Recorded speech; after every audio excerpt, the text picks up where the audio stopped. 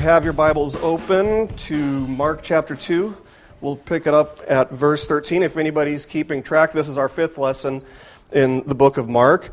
And if anybody cares, I know we need it for the church website. The name of this is Jesus Parties with Sinners. I was going to make it Jesus the Party Animal, but I thought, that's kind of an 80s term. That's not really something that we use anymore, party animal.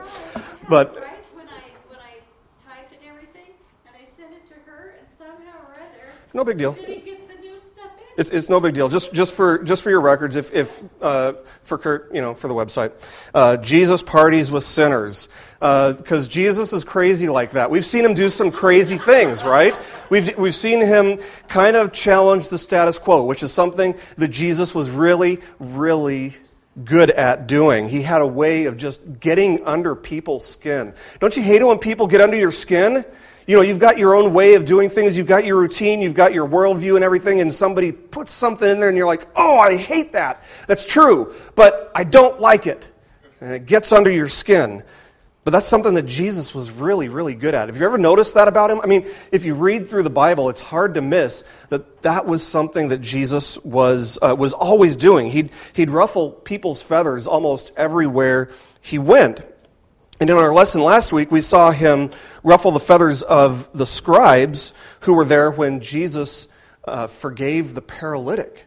This guy gets lowered in through the ceiling while Jesus is teaching, and Jesus says, I forgive you. And so they're thinking, is this guy out of his mind? The scribes are sitting there thinking, is this guy out of his mind? No man has the authority to forgive sins. Nobody except God. Only God can forgive sins. And so Jesus did the unexpected. He proved that he had the authority to forgive sins by doing something that only God could do, healing the paralytic. And a lot of times it says Jesus touched somebody and healed them, but he didn't even touch the paralytic. He just said, get up, go home. And that's all it took. And he healed him. And people's feathers got ruffled. The scribes are thinking, what is going on here? Now, there's something else that we've seen Jesus do that might have been considered kind of unexpected, kind of challenging the status quo. He called 4 fishermen to be his disciples. 4 fishermen of all people. I mean, these are rough characters. They smell bad. They probably smell like fish. If you guys can be around fish all day long and smell it, I don't have a sense of smell, so I have no idea what it's like, but I know that people complain, oh, wow, it smells so fishy in here. Yeah, these disciples, they smell like fish. They're uneducated. You don't have to have a master's degree to go out and fish. And back in that time, yeah, that's kind of what they did. If somebody didn't have a real high education, you got to make a living, so they went out and they fished. These are big and strong guys, and you know what? They probably eat with their elbows on the table. So, yeah, these guys, this is challenging the status quo. But Jesus calls them and he tells them that he will make them become something else. He will make them become fishers of men. And we saw that the implication there was that their personalities would remain intact. They would stay who they essentially are, but Jesus would make them something else. I mean, who can do that? Jesus can. Jesus has the patience for it.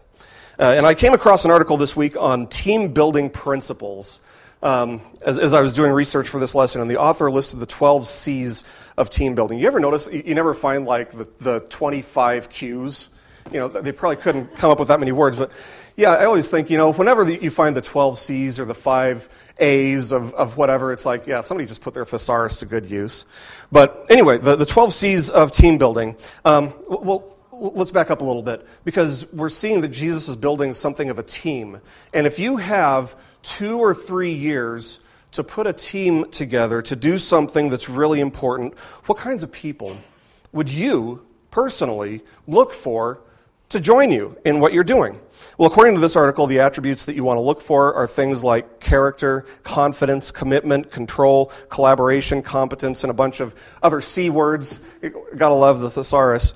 Character and competence. As I was going through this list and looking for things that Peter and Andrew and James and John definitely are not, character and competence, and this gets fleshed out in all the gospel narratives, character and competence are things that these guys didn't have. So obviously this list wasn't put together by Jesus, because Simon and all the other guys weren't called on the basis of their character or their competence. In fact, we see that they rarely exhibit those qualities, and yet Jesus calls them, "Follow me. Follow me." Now, do you think that ruffled some feathers? Do you think people's feathers were ruffled when Jesus called 4 fishermen to join him? Absolutely. Absolutely. The religious leaders unquestionably would have had some ruffled feathers about this. I mean, a lot of the older religious leaders would have remembered back to the time when Jesus was just 13 years old and he's in the temple and he's teaching them. This 13-year-old kid is bringing them to school and teaching them. And they're thinking, wow, the future for Israel must be so bright. This guy is brilliant. I can't wait to see what this guy grows up and does with his ministry. And so the first thing that Jesus does is he calls these 4 rough characters to join him. And you've got to guess that the Pharisees and the scribes and the religious leaders are thinking, wait a minute, me? I'm a better guy than these guys. Or what about this guy? This guy over here, he's showing so much promise. Can you imagine what Jesus could do with somebody like this? This guy's really righteous, and Jesus is calling these fishermen. Wow. Yeah. What was he doing? It was scandalous. It was scandalous for him to call 4 fishermen. Well, what we're going to see today is that Jesus isn't done calling people to him, to follow him. And in fact, he's going to find someone who is probably even rougher than a fisherman, tougher than a fisherman, viewed more lowly in society than almost anybody else.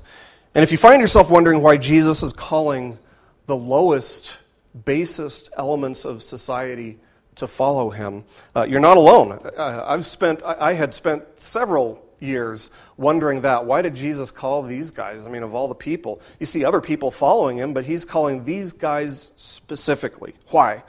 Well, hopefully we'll have a solid answer for that before too long here. So Jesus has just spent the day in Simon Peter and Andrew's house teaching, right? That's what we saw in the last lesson. And the healing of the paralytic who was lowered in through the ceiling. And so I'm just taking a guess here, but I would guess that the rest of the day Jesus spent fixing up the roof. I don't know. Hey, Jesus, you're the guy who can heal. They were brought in because of what you can do, so you take this. And I imagine that Jesus had a servant's heart enough to say, I'll be happy to do that. Or he could have just said, fixed. We don't know. Anyway, let's see where Mark brings us in the text next with our next couple verses. Mark chapter 2, verses 13 and 14. And he, that is Jesus, we're talking about Jesus here, and he went out again by the seashore, and all the people were coming to him, and he was teaching them. As he passed by, he saw Levi, the son of Alphaeus, sitting in the tax booth, and Jesus said to him, "Follow me." And he got up and followed him. Now, this is the guy, this Levi guy, is more commonly referred to and recognized as Matthew. And we don't really have any idea. There's no record in Scripture of when his name got changed from Levi to Matthew. But I think there's good reason to believe that Jesus probably gave him this new name, Matthew, instead of Levi. Just like he renamed Simon Peter. Just like he called James and John the sons of thunder. It wasn't uncommon for Jesus to give people a new name because he made them a new person. And so I think that he probably is the one who gave Levi this new name, Matthew. And Matthew means a gift from God. Now, Levi, or Matthew, was a tax collector. A tax collector.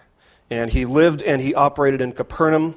And I am sure that this is not the first encounter that Jesus and Levi or Matthew have. I'm sure that Levi knows who Jesus is. He's seen him. He's probably heard him. Remember that the whole town had come to see Jesus heal people. Simon Peter's house was so full, it was overflowing with all the people from the area who were there. And so there's a good reason to think that among those who were present was Levi. It's a shot in the dark, but given the context, I think it's possible that Levi had been there to see Jesus healing people and to hear his teaching, to hear him teach. And something inside of Levi had probably been stirred really, really deep down in his heart. And so as Jesus was teaching in the house, I can just imagine that as he's teaching, he looks across the room, and there's Levi with his head down, maybe crying, knowing this guy is something that I can't touch. I don't deserve to be in this guy's presence. I think there's probably something in Levi that recognized that he was in the presence of God. Something was causing him to feel the weight of the world raining down on him in conviction, heartfelt conviction, and he couldn't look Jesus in the eyes as Jesus taught because of who he was and what he had done. You see, as a tax collector, Levi would have been probably part of the most hated group in all of Israel, because tax collectors worked on behalf of the Roman Empire. And the Jews hated the Roman Empire because they were kind of in bondage to the Roman Empire. And so the tax collectors would collect money from the Jews to support the Roman Empire's presence in the region, in Israel. All the things that the Roman Empire was doing and keeping Israel in captivity, yeah, the tax collectors were helping to support that. I mean, if you think that people hate tax collectors and the IRS today, it couldn't even compare to how much they would have hated tax collectors in that time. Because back then, tax collectors would have been viewed as traitors. They weren't just taking money from people. They were representing tyranny. They were representing oppression. And not only that, but tax collectors would have to be thugs as well. They were rough, tough characters. You wouldn't want to meet them in a dark alley because the Roman Empire didn't pay them. Can you imagine that? They didn't pay them. So how did they make a living? Well, the Roman Empire said, we want you to collect X amount, whatever that might be, and whatever you can collect on top of that is yours to keep. And so what they'd do is they'd go around and they'd think, okay, well, the Roman Empire wants me to get $100 per person, so I'm going to shoot for $200 per person. That way, it's worth my time and effort, and maybe he had a gang of thugs who went around with him collecting money from people. So Levi was that kind of guy. He'd go to people and tell them, I need X amount from you now. I'm not waiting any longer. And they'd say, well, I don't have that much money. The Romans demand too much from us. And I can imagine that Levi would have responded with something like, listen, buddy, when I want your opinion, I'll beat it out of you. That's the kind of person that Levi would have been. That's the type of people tax collectors were. They were thieves. They were extremely corrupt. And so Levi represented the most hated element of all of Jewish society. And yet Jesus looks past all of that. He knows what Levi's done. He knows what Levi does for a living. He knows what the tax collectors do. But he looks past it, and he sees a man whose heart is overflowing with sorrow, overflowing with conviction about what he's done and how he's lived. And he sees a guy who just wants to draw near to God. But he's come to accept the reality that nobody, and he believes even God, nobody wants to have anything to do with him. He sees a man who says, Jesus sees a man who says, I want to follow Jesus, but that guy is too good for me. He would never let me follow him if he knew just half the things that I've done in my life, half of the things that I've done to people to make a living. Now notice that Mark tells us that there are all of these people following after Jesus, but Levi, or Matthew, isn't one of them. It says all these people were following Jesus, but then Jesus passes him. So Levi wasn't among those who are following Jesus. Now picture this with me. Levi has heard and seen Jesus. He knows who Jesus is. He knows that he's standing in the presence of God when he's around Jesus. And there's a longing inside of him to follow Jesus. But he's afraid to even get close to this guy again. And so as Jesus passes by, picture this with me. Jesus is walking by him, and their eyes meet for just a second. And all of a sudden, Levi is overcome with sorrow again, and he just glances down. Instantly, the strong-arming thug of a guy is reduced to something of a baby, just on the verge of tears. Here's a man who not only feels unloved and is unloved, but he feels unlovable. Right in front of all these people who are following him, Jesus comes up to him. He saw Levi glance away. He saw the conviction in his heart. And so Jesus comes over and he leans beside him and he says, follow me. Follow me. Two simple words, follow me. Here's a guy who had been alienated from society, who felt alienated from God, and he's the man that Jesus would rename a gift from God. Can you imagine how precious that name must have been to him? To be called a gift from God when there was a time in his life when he felt just so far away from God and unlovable by God. See, Jesus hasn't distanced himself from sinners. Instead, he's seeking them. He's going out and finding them and calling them and instructing them. Follow me. See, the self-righteous people were thinking that Jesus, can't hang out with people like Matthew or Levi, because somebody like Matthew, he's a rough guy, Jesus. Birds of a feather flock together.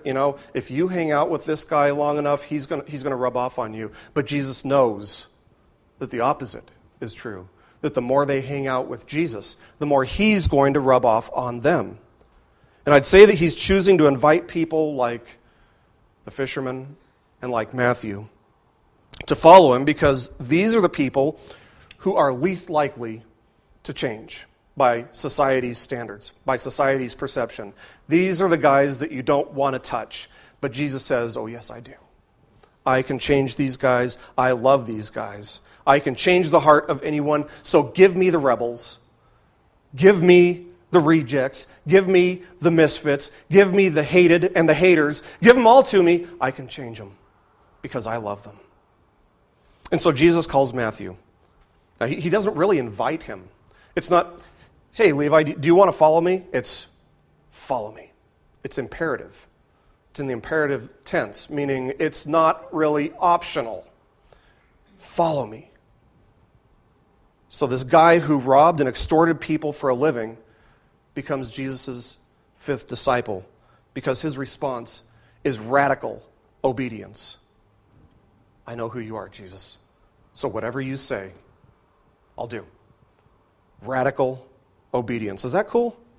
I mean, if Jesus can take this thug, this guy who is really hated by everybody, and call him to follow him and use him.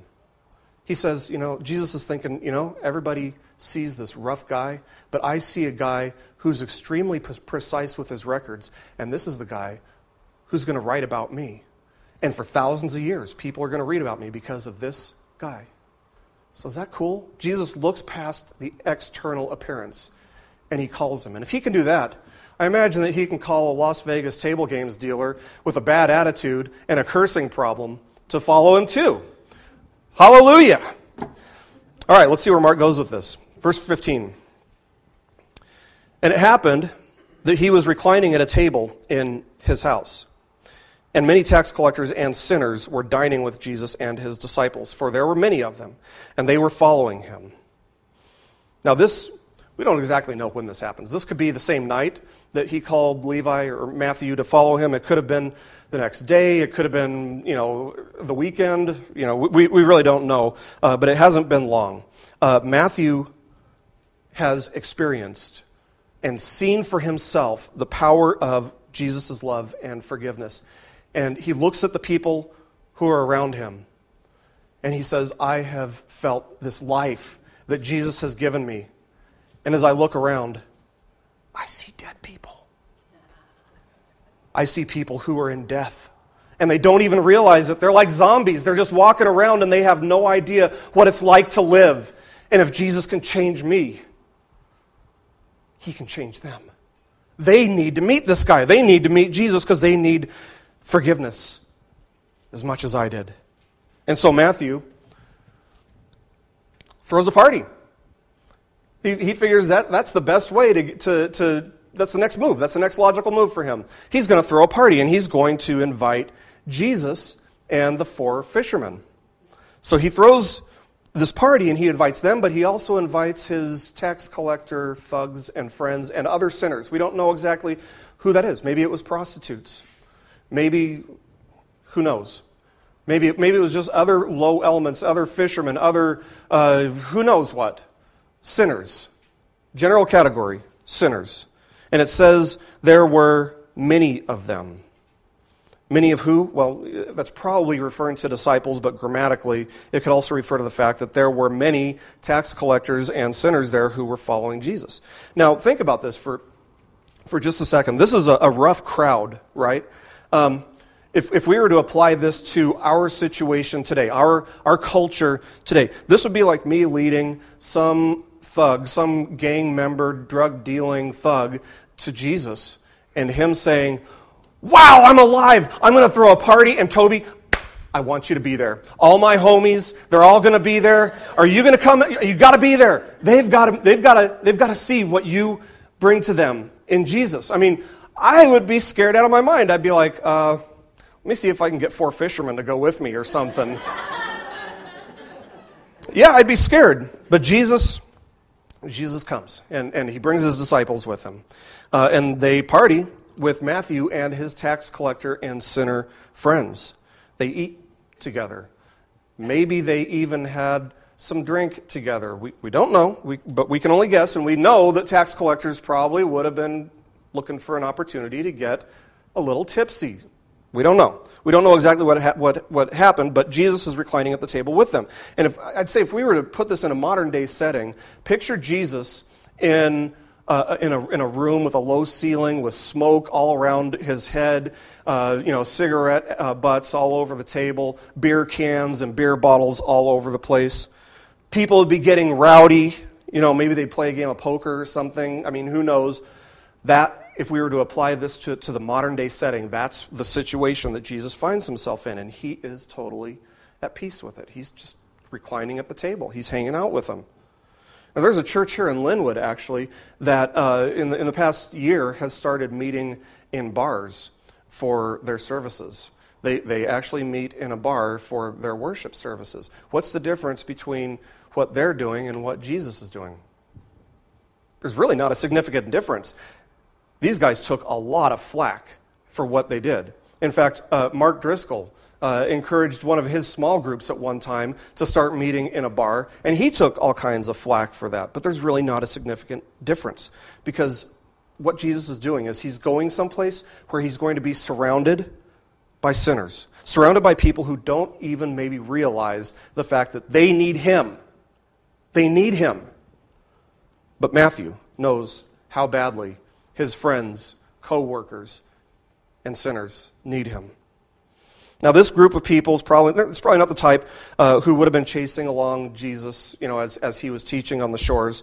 He taught along the shores of Capernaum, but they're having their chance to meet him now, thanks to Matthew.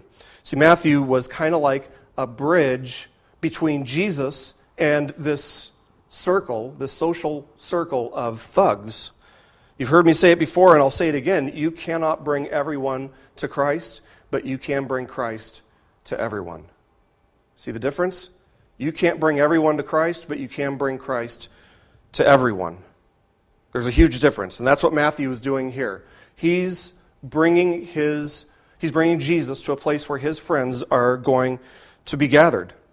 And just like Matthew was a bridge from Jesus to his circle of unbelieving friends, Jesus is calling you as his follower to do the exact same thing, to be like a bridge into a circle of unbelievers.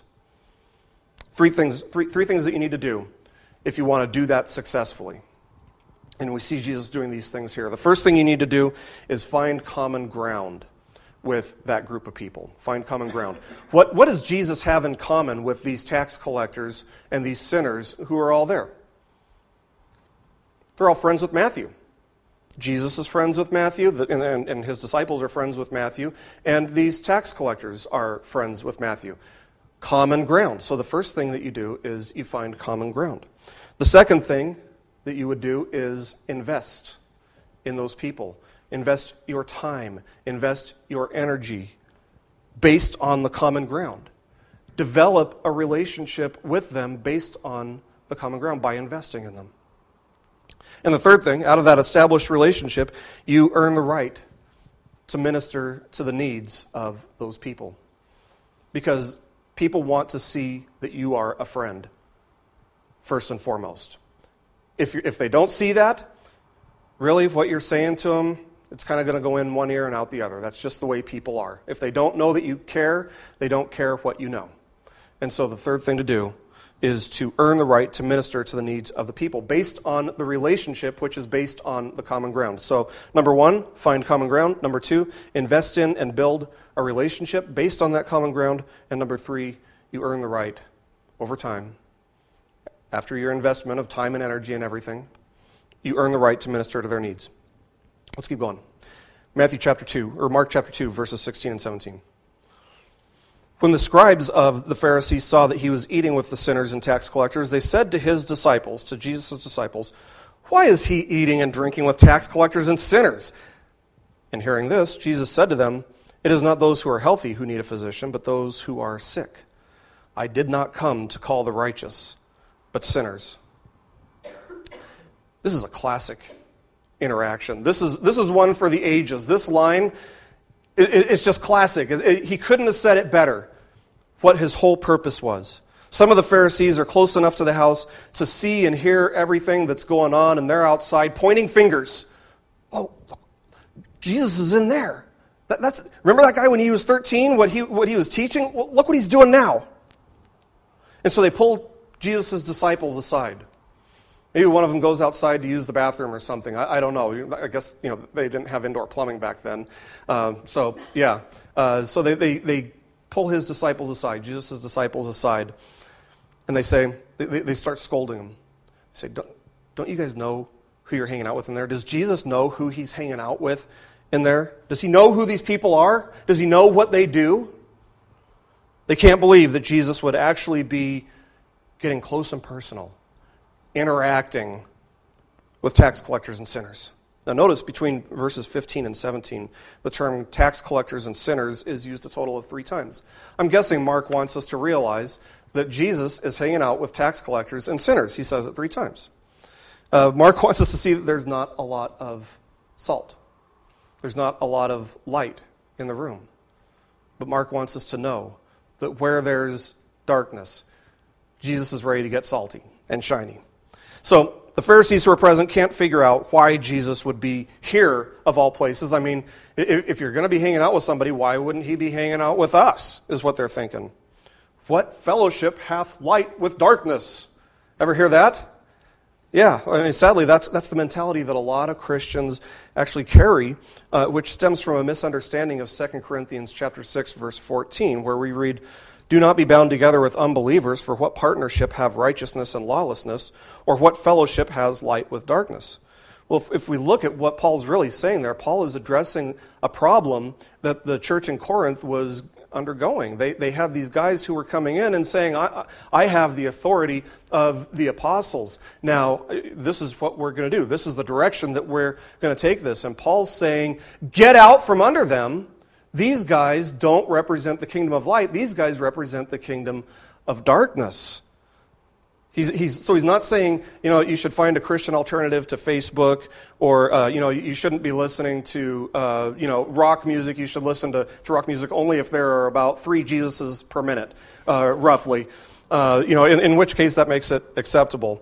No, Paul's simply saying, don't become a part of something that represents darkness, but continue to represent the kingdom of light wherever you go. And you have to have leadership who represent the kingdom of light, which wasn't going on there in Corinth. So, see, this isn't scandalous at all. But it is for a self-righteous personality, which is exactly what the Pharisees represent here. Finger pointers. People who are thinking, he's in there reclining at a table. Shouldn't his finger be doing a little bit more action? Shouldn't he be scolding them for being such a bunch of, thugs and drunks and lowlifes? Shouldn't he be pointing at them? And so the disciples come back inside to talk to Jesus about this. This shows just how clueless these guys are. Jesus hasn't completely rubbed off on them yet. They're kind of confused. They're thinking, whoa, we better go talk to Jesus about this. So they go in and they talk to Jesus after taking a little bit of a tongue lashing from the Pharisees. And Jesus' answer is very insightful. When he's asked, Jesus, do you know who these guys are? The Pharisees want to know. Do you know who these people are? Jesus responds by basically saying, yeah, of course I know who these guys are. That's why I am here. Yeah, the people in here are messed up. It's kind of a spiritual ER, and that's why I'm here, because I'm the only one who can fix them up. See, to avoid this group of people would be like a doctor who says, I want to give something back to the world. And, because I'm so successful in what I've done, I'm going to go on a mission trip and help heal people. Maybe, I'll bring some of my equipment that they don't have over there, and I'll be able to do things over there that they can't do. And so he goes to the richest, healthiest city in the world. Is that what a good doctor would do if that's his goal? No. Where would he go? He'd go someplace where there's seriously a need, where people are sick. And everywhere he turns, he'll be able to use his skills to heal people. Otherwise, it would be a waste of time, right? It would be a waste of time to go to the healthiest city in the world. And it would be a waste of Jesus' time to hang around with people who think that they're so good that they couldn't possibly need him. I don't need Jesus. I mean, I'm doing all right between me and God by myself. And the irony here is that there are two groups of people, tax collectors and sinners as one group, and Pharisees as the other group. Two groups of people who are both far away from God. There's one group who thinks they're close to God, but they're actually far away, and there's the group which would be more likely to realize that they're far from God, who are actually close to him, who are actually within his reach. And the difference between the two groups, really, is self-perception. Self-perception, the way they see themselves. The ones who don't realize their distance from God say, I'm doing great keeping God happy all by myself. And those who realize their distance from God are more likely to say, God's not going to be happy with me with anything that I do. Let me put it in a way that flows with the text. There are two groups of people, and every person in both groups has this virus, has this illness. One group says, I'm not sick, I'm doing just fine, even though they do have it. And the other group of people says, I'm sick, and I know that I'm going to die. See the difference? Which group is more likely to see a doctor? The group that realizes, I am sick. So the point that Jesus is making is that people who refuse to examine themselves closely enough to see that they're sick don't seek out a doctor. And people who don't realize that they're far from God don't take the steps that are necessary to bring themselves close to him. He's saying my time is better spent with people who realize they are far away from God. Now, the Pharisees made themselves feel awfully good about themselves with their finger pointing, with their scolding, with their tongue lashing. They'd feel good about themselves by pointing out the sins of other people without, looking in the mirror and checking themselves out. And don't think for a second, friends, that you and I couldn't fall into that same trap so easily. The mindset where we're ready to judge people based on their actions, based not on God's word, but based on our own personal convictions, what we think is right and wrong for us, what the Holy Spirit maybe has led us to feel conviction about. We point fingers and give tongue lashings to people who aren't being given those same personal convictions. See, we have to allow the Holy Spirit to do his job of leading fellow Christians to put convictions on people's conscience. Now, that doesn't mean that we should tolerate sin. The Bible is pretty clear there's a zero tolerance policy for sin, and that's something that we should call people out on. But I'm talking about personal opinions, personal convictions, ways that the Holy Spirit is specifically dealing with an individual. There's no commandment that says, thou shalt not party with unbelievers. And so it's okay for Jesus to do that. There's nothing specific that says, don't hang out with a bunch of tax collectors. No, this is an issue of personal conviction, and the Pharisees are holding Jesus to their own personal convictions, their own personal standards rather than a biblical standard. They're imposing their personal interpretations, opinions, and personal convictions on somebody else. And we're about to see more of the same thing. Verse 18. John's disciples and the Pharisees were fasting, and they came to Jesus and said, why did John's disciples and the disciples of the Pharisees fast, but your disciples do not fast? Now, real quick, just refresher, John refers to John the Baptist, not John the Apostle. John the Baptist, who has been betrayed and taken into custody by Herod. So the first group of people that we see here is a group with no leadership whatsoever. They're aimless. They're wandering without a leader. They're like a ship without a rudder. Sounds a lot like the Occupy movement, right? So John's disciples and the Pharisees are in the middle of a fast, and Jesus and his disciples are in the middle of a feast. One group or two groups are fasting, and then there's this third group who's feasting. The first thing that we should note here is that there is never, ever an explicit command to fast. Not a single one. People did it, but God never explicitly commanded or expected it. The fast was actually based on an interpretation of Leviticus chapter 16, verse 29. It still is. I looked up Yom Kippur on the internet, and they trace it back to this verse where it says, "Do not work on this day of atonement." Well, and so the Pharisees got together and they said, well, what does it mean? What does it mean to not work on this day? And so somebody said, well, I think it means you don't eat. And so it was just kind of tradition. You don't eat on the Day of Atonement, and actually that's still something that some Jews do to this very day. And it was one day a year. That's it. It was just one day per year. The Pharisees, however, abused the fast. Instead of using it as a way to remember their need for atonement, instead of using it as a way to please God, to focus on God, they're using it as a way of demonstrating how righteous they are. They didn't use it to please God. They used it to please people. They weren't trying to impress God. They were trying to impress people and themselves. Oh, do you see how long it's been since I've eaten? I'm suffering so much. Oh, dude, you are not suffering. I'm so hungry. Man, see how godly I am? Yeah, based on their fast. And in fact, the Pharisees didn't just fast once a year.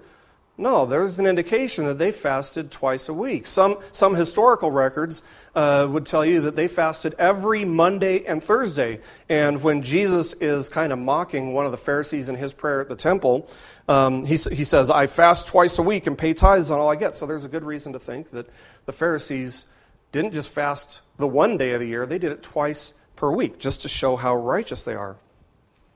Now here's the crazy thing. Despite how obvious Jesus makes it, and Paul would flesh out in the epistles, despite how obvious it is that it's sinful to impose your personal convictions and your personal opinions on others, Christians do that very same thing even today. They've been doing it for 2,000 years. And if you can go back before Jesus, the Jews were doing the same thing, imposing personal convictions on others. And friends, that is sin. That's taking the job of the Holy Spirit on yourself. Now, I'm not talking about your opinion on whether Jesus is God or not. That's something that we call a non-negotiable. It is an essential. I'm talking about things like Calvinism or Arminianism. Well, or what kind of music a person listens to. I mean, some people will say, you shouldn't be listening to rock music or you shouldn't be listening to rap music. And hear me out. I would say that there is some wisdom in not filling your mind with trash. Not filling your mind with sinful descriptions of activities, because the more you fill your mind with that kind of stuff, the more likely you are to actually live that type of stuff out. But it's the job of the Holy Spirit and parents, if you're younger than 18, to deal with the individual about what type of music they listen to. For some, it might be saying, well, you should wear your Sunday best when you go to church. And in fact, I was listening to Mark Driscoll talking about an experience that he had just a couple weeks ago. He went down to Georgia to speak at this conference, and a youth leader kind of boasted to him, well, our church kicked this kid out because he came with shorts. And we told him, you can't come in here if you're wearing shorts. So there again, there's nothing in Scripture that says thou shalt not wear shorts to church, but there they were, imposing their personal convictions on this kid and telling him, you can't come to God unless you're dressed in your Sunday best. Heartbreaking. Or for some, it might be raising a hand in worship. You ever go into a church and it's like, it's shoulder height. As long as I don't go above the shoulder, I'm not getting too charismatic or Pentecostal. Yeah, those are personal convictions. Those are things that are between the Holy Spirit and a person. They're not between people and that person. To me, it's just the most ridiculous concept ever conceived. That you have to fit this mold, because really what you're saying when you're forcing somebody else to fit your mold is you need to become more like me, when the Bible says you need to become more like Jesus. So really, it's sinful. It is sinful when you impose your personal convictions on non-essential matters on somebody else. My kids went to a private Christian school while we were living in North Carolina, while I was going to seminary. And the rule at this school was that boys had to have their hair cut above their ears. Look at Caleb now. Yeah, he's got the longest hair in my family. So no long hair, guys, at this school. And what purpose did that serve?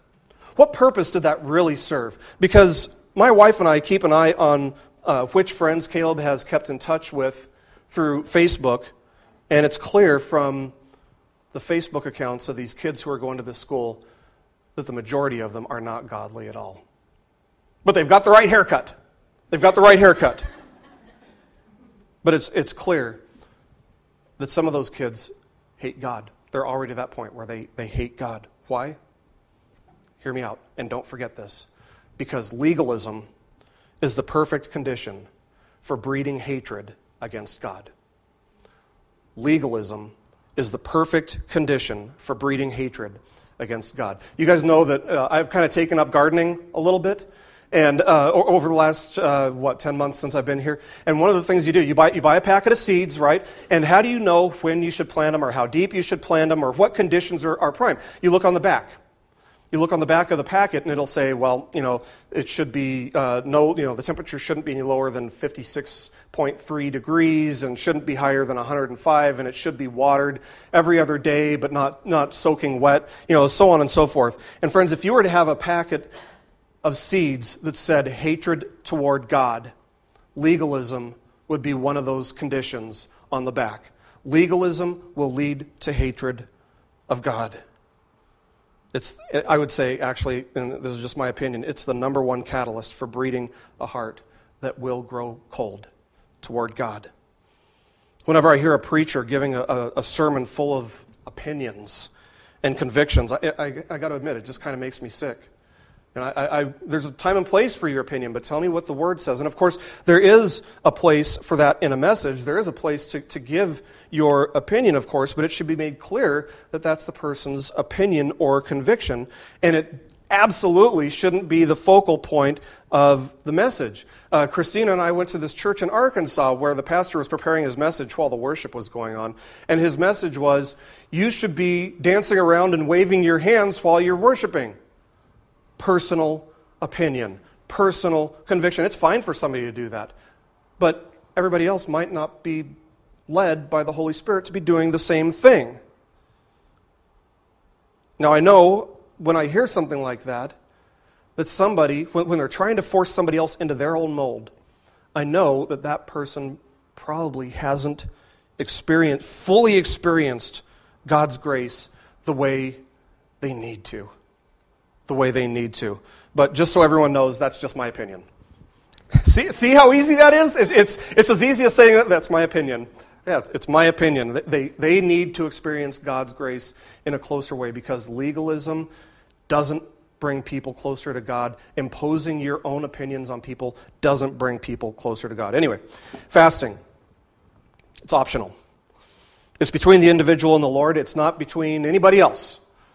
No more, no less. It's just between them and the Lord. There's no requirement to do it, but the Pharisees did it regularly as a way of impressing themselves and each other. Kind of like, in gym class, guys doing push-up contests, except it's only stupider than that. So John's disciples are playing along with it because they don't have a leader.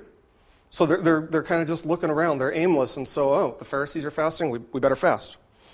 But word gets to Jesus that the Pharisees want to know why Jesus and his disciples also aren't fasting. And listen to how Jesus responds. Next verses 19 and 20. And Jesus said to them, while the bridegroom is with them, the attendants of the bridegroom cannot fast, can they? So long as they have the bridegroom with them, they cannot fast. But the days will come when the bridegroom is taken away from them, and then they will fast in that day. See, the purpose, back in Leviticus chapter 16, the purpose of doing no work, which could mean fasting. It could mean you don't walk more than a mile. That's an area of personal conviction, personal opinion in that. But the purpose of doing no work on the Day of Atonement was to honor and remember the importance of the atonement, of the sacrificial system for the forgiveness of sins. But the arrival of the Messiah brought about the reality of the forgiveness of sins. And so therefore there was reason for them to party. There was reason for them to rejoice. See, fasting is a way of mourning. Can you imagine somebody coming to your birthday party and you offer them a piece of cake and they're like, sorry man, I'm fasting. No, fasting is a way of mourning. You don't fast when you're celebrating and rejoicing. You don't fast, you feast when you're celebrating. So Jesus isn't saying that it's wrong to fast. He's not saying that at all. He's emphasizing the fact that there's a time and place for it and that it should be done at the right time and, most importantly, just with the right motivations, the right motives. Jesus knew that the time for mourning was coming when he would be taken away from them. What day would be appropriate for a fast? The day of the crucifixion, the day that Jesus is taken into custody and put on a cross and hung publicly on this cross. Yeah, I'd say that's a time to mourn. But the resurrection negated the need to mourn or fast because it's a reason to celebrate. So Jesus' response is basically to tell them, hey guys, this isn't an open casket funeral. You know, I bring life, not death. We're celebrating life here. We're not mourning death. It's a wedding. He likens it to a wedding, and he's the bridegroom. Have you ever walked into a church service that looked more like a funeral than a wedding? I have. It's not very enticing. Definitely not exciting. You don't raise your hand past shoulder level there, for sure. So Jesus follows this up by giving two illustrations which serve to demonstrate how ridiculous the idea of fasting in his presence is. Let's continue. Verse 21. He says, "No one sews a patch of unshrunk cloth on an old garment. Otherwise, the patch pulls away from it, the new from the old, and a worse tear results." So we need to understand what Jesus is saying here. He's saying, I've brought something new. He's ushering in the new covenant. He's showing them a new way of relating to God, of interacting with God, expressing their faith. He's saying here, basically, you can't take the old, rigid traditions of the old covenant, the Mosaic law. You can't take those old, rigid traditions from Judaism and combine it with the newness, the life, the freedom of the gospel. See, if you have an old cloth let's say you've got an old cloth that's been washed a whole bunch of times and it's already done its share of shrinking, right? But it gets a hole in it over time, and so what do? You put a patch on it. Now, if you put a patch of new cloth on it, and then you go to wash it, see, the old cloth isn't going to shrink anymore, but what's going to happen to the new cloth? The new cloth is going to shrink. And so what's going to happen? You're going to have an even bigger hole to patch up because the new cloth is going to do some shrinking, and it's going to pull at the weak edges of the old. See, the gospel is about God's grace. Jewish traditions like fasting were about being outwardly religious by keeping rules. And if somebody didn't keep the rules, finger pointing. So you can't put those two things together in a meaningful way. You can't put grace and strict adherence to a set of rules together in a meaningful way. Law and grace are kind of opposite each other, but they both express different sides of God's nature. Just like there are two sides of a coin, there are different sides of God's nature. The law of Moses emphasizes the utter righteousness and the justice of God, the holiness of God, and it shows that we can't please Him on our own because we can't keep all the rules. There are like 600 and something rules. It's hard enough just to memorize them. After you've memorized them, you've probably broken half of them. And James says, if you've broken even one, you've broken the whole thing. It's not like a puzzle where, if you've got a puzzle and you take one piece out, well, you can kind of still see what it is. No, if you take one piece out of that puzzle, it's like the whole thing just collapses. Kind of like the game with the logs that you stack on top of each other and you pull one out and the whole thing goes psh. That's what the law is like. You break one little piece and the whole thing is destroyed. So that's what the law does. It shows us God's justice and our inability to keep up with it. But Jesus came in to demonstrate the other side of God's nature, God's love, God's mercy and His grace, which are found by nothing more than just trusting in Jesus for your salvation. The law can only condemn us, but the freedom of Jesus is the only thing that can free us from that condemnation by grace through faith. Let's wrap this up by looking at the second illustration that Jesus gives. Verse 22, Jesus says, "No one puts new wine into old wineskins. Otherwise, the wine will burst the skins, and the wine is lost and the skins as well. But one puts new wine into fresh wineskins." Now remember, this was 2,000 years ago. There wasn't a lot of technology back then. If you kids can believe that, they didn't have iPods. They didn't even have bottles really. They would have some, but they were very, very expensive. And so, if somebody was going to buy wine, what they do is they'd take animal skins and sew those together and put the juice in there, seal it up, and it would do the fermenting. It would go through the fermenting process in the skin, in this animal skin, and these skins would become brittle pretty quickly. So wine was put into the skins while it was almost fresh, and the majority of the fermentation process happened inside of the skin. Now, while it's fermenting, it's putting out all these gases, which is making the skin push out. It's stretching out all the skins. So when you're done drinking all the wine that's inside of the skin, what do you have? You have a stretched out skin, right? It's just a stretched out skin. What would happen if you were to take that stretched out skin and fill it with new wine? It's already been stretched out, right? It would burst as the gases caused it to expand even further.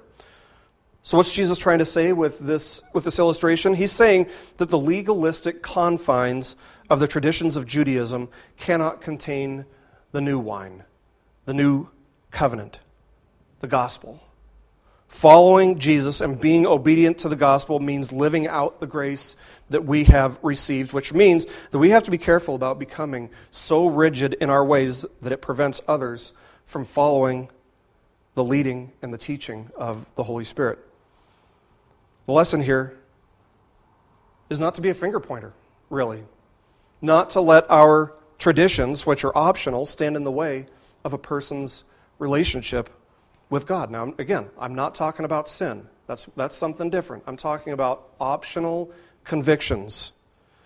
When we enforce those on others, we make it really hard for them to have a healthy relationship with God. Legalistic traditions are an enemy. They're an adversary, and they serve as a stumbling block for people on their way to God.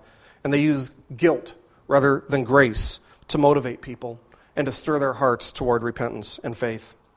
Guilt cannot and guilt never will drive a person to believe in Jesus. That's just not the way it works. You can guilt somebody to death. They'll just dig in their heels. That's just the way people are.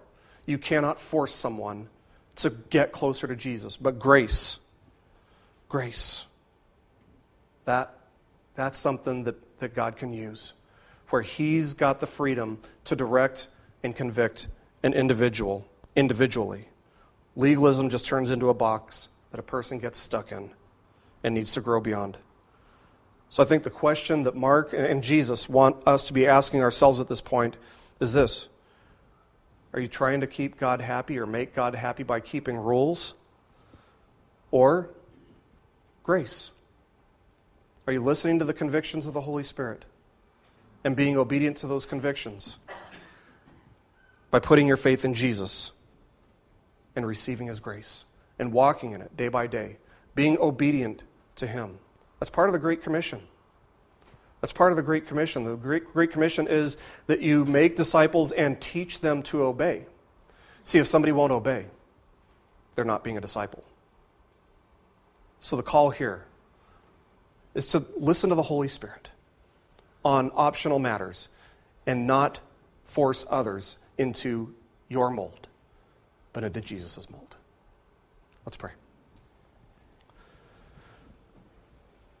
Father God, we thank You for the wisdom that Jesus showed in this situation. and the lessons that we walk away from. God, forgive us for the times when we have imposed our personal convictions on others. Lord, we are broken vessels, and on our own, we can't create anything except broken vessels. So forgive us for the times when we've done that, Lord. Prevent us from doing that. Teach us and convict us to walk by your grace and to reflect the grace that you've shown us. In Jesus' name.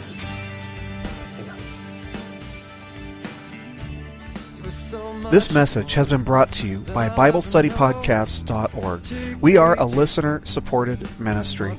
If this is your first time listening to us, we thank you so much for joining us, and we ask nothing further from you. But if this is a ministry that you rely on for regular spiritual teaching, we do depend on your financial support to keep us going and growing. If you'd like to make a donation to BibleStudyPodcasts.org to keep us going and reaching thousands of people around the world, you can go to our website, BibleStudyPodcasts.org, and you can make a donation on the right-hand side by clicking on the support box.